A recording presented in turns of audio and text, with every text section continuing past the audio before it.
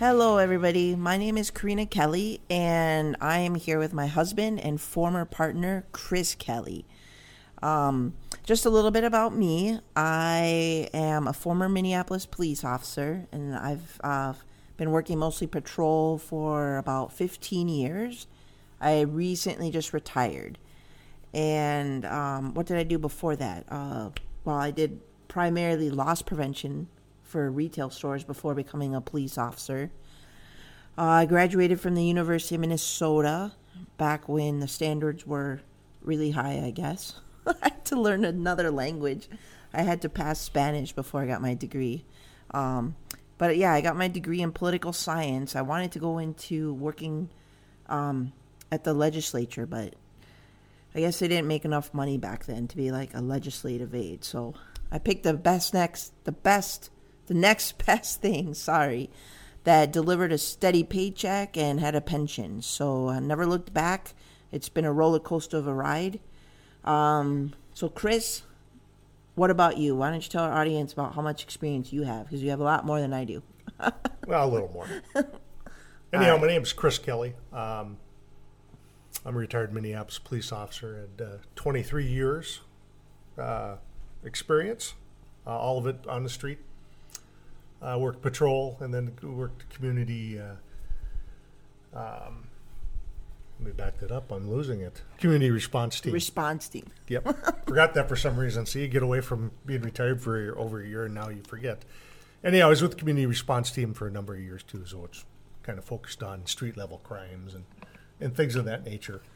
My education background, I have a master's degree from Concordia University, St. Paul. Oh, a master's degree. You're doesn't mean nothing, actually. Highly educated. Highly educated, yes. No, Concordia University, St. Paul, I graduated in 2012 with a criminal justice leadership degree. Oh, then you should have been the leader of Minneapolis. Maybe No, things thanks. would have turned out differently. Well, maybe in our own minds it would have, but who knows. But no, I prior to that, my police career is in the Army, United States Army. I joined in 1988 after I graduated. Okay. Spent 6 years on active duty, and decided to go to college in '94 in a tech school, and then Hibbing Community College. To become a police officer. Yeah, on the Iron Range. So. When did you become a cop then again? I forgot. 1998, I got hired. So was that part of the money of the Clinton cops then? Is that what you're... I think I was part of that. Yeah, the money with the Clinton cops. So okay. That's I guess that's where I got my start. I stayed in the Army Reserve while I was going to school. In '98, I got hired in Minneapolis again, and stuck with it. I deployed overseas in 2004, or mobilized, I'll say, from 2004 to 2006 after September 11th. There's a couple-year delay, obviously, but we got put into the breach then. And then I was in Iraq late 04 to 05 and came back and served on the East Coast for the remainder of my mobilization in 06. And then I was able to go overseas again 2009 and 2010. Highly qualified folks, you hear that? Well, highly really. Qualified here.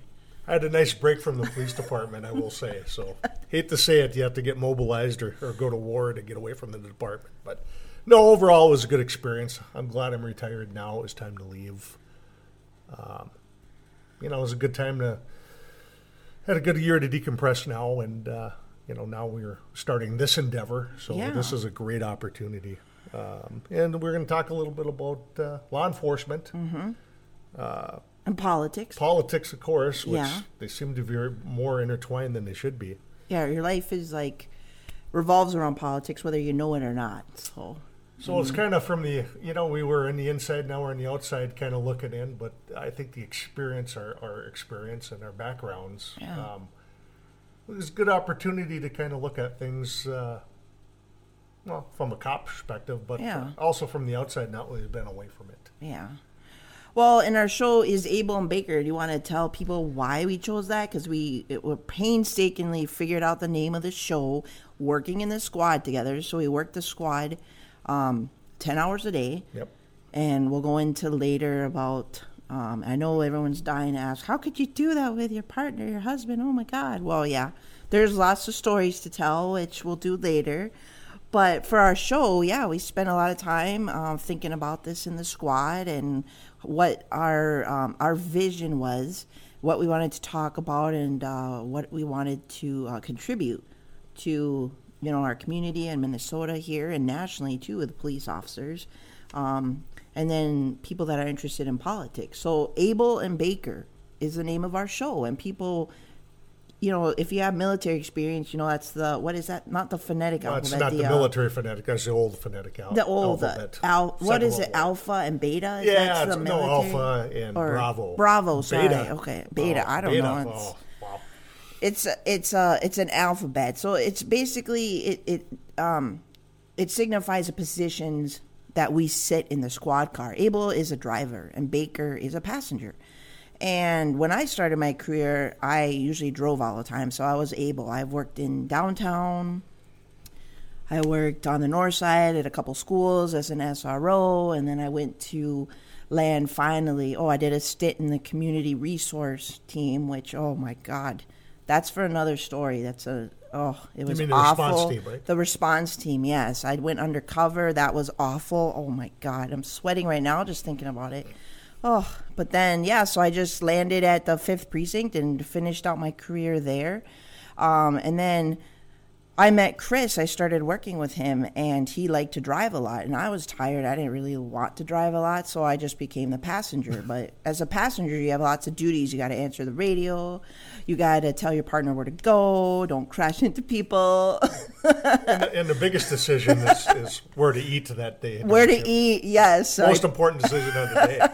In addition to answering calls, of course. So I was a command module and direction giver, and he was just strictly concentrating on driving, because that's actually one of the most important things you do. And some people might not know, just a little tidbit, that we actually drive really slow when we're on patrol, about 20, 30 miles an hour maybe?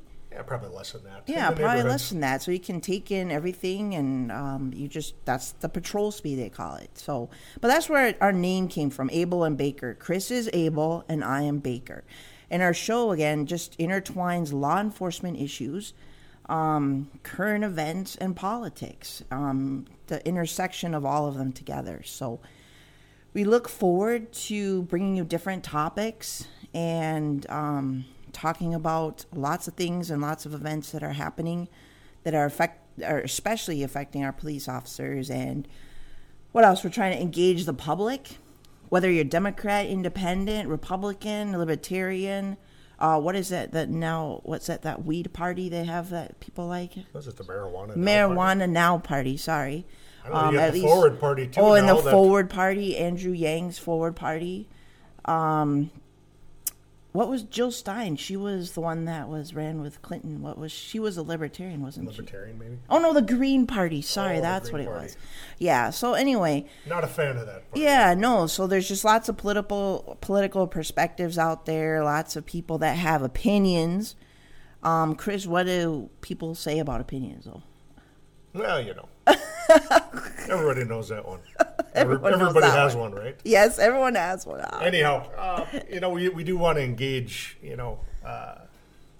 all parties. I'd like to hear from the liberal side, the conservative side, your alternative parties, which are just fine. I have many friends in the independent side or libertarian. So, these are the topics we want to hit from all angles. I mean, admittedly, I'm kind of conservative, but, with age, you kind of see a better perspective, I think, and you can accept all viewpoints. And that's really the goal here, is we just want to provide engagement is really the goal here. Yeah. And hear different viewpoints, whether we agree with them or not. But, again, the dialogue, I think, is your most effective way to solve problems, or at least it's a good start point, not be acrimonious. Yeah, we need that. I mean, there's just so much division and so much polarization going on, and I guess a lot of, I don't know, I think we just want to come at this with an open mind and not beat down on or own the libs, as they say, or own any other person. We're not into that. We're just trying to, we're college educated. We're here to try to make sense of things. We're not here to like make fun of people or maybe just maybe a little bit. In moderation. In moderation. But, we want to we're smart about this. We're educated. We want to speak to our audiences who are educated and, just go from there. And Chris, too, I'm sure you'll tell our audience later, but you do have some political experience yourself, right? Oh, yeah, unfortunately. But say that tongue in cheek. I admittedly am a recovering Republican. Yeah, it was the ride of the life, right? Ride of your life. 2016, it was a great opportunity. When an opportunity presents itself, why not try to run? So I ran for the state senate, and of course in 2019, 2020, I ran for the 5th congressional district. But as an independent, I think I kind of grew my political stance, in my opinion, which was great. You got to engage a lot of people out there. It was enjoyable. Unfortunately, we just couldn't get to the finish line because we ran out of money. And, that's, you got to know when to bow out. But, again, it was an invaluable experience. Yeah, it was. Wow. It was a ride. Myself and Karina got to work together on this. And I had a good campaign manager. And, like I said, it was just an experience. You have to jump at it. And I will say my political aspirations aren't dead yet. They're not dead? They're not dead. What do you want to be, like governor of Minnesota or something? No, you know what? I think really, as they say, politics are local. I think that's where you really kind of need to. That's where my interest in. Maybe your local government, maybe state level. I mean, like I said, I did jump in with both feet for this congressional thing, but it didn't work out, but it was fun. But politics, it isn't dead, really, in my book. I mean, if an opportunity comes my way, definitely. But I would, what I would really like to see eventually is we're so locked in this two-party system, and I won't get into it. But we really need a viable third party. Well, that's a tall order. It is a tall order. Tall order now. But really, nothing's getting done now. Yeah. Well, I think that's maybe another topic for another day. I do. I agree, too. We could go on and on about this. But, please, we're going to drop another episode next week. I think, and we're just going to toss some things around here, coming from, working in Minneapolis and living in the metro area for so long, we're always going to take a deep dive into what's going on in Minneapolis. Yeah. I loved working for the city of Minneapolis. I love the people there.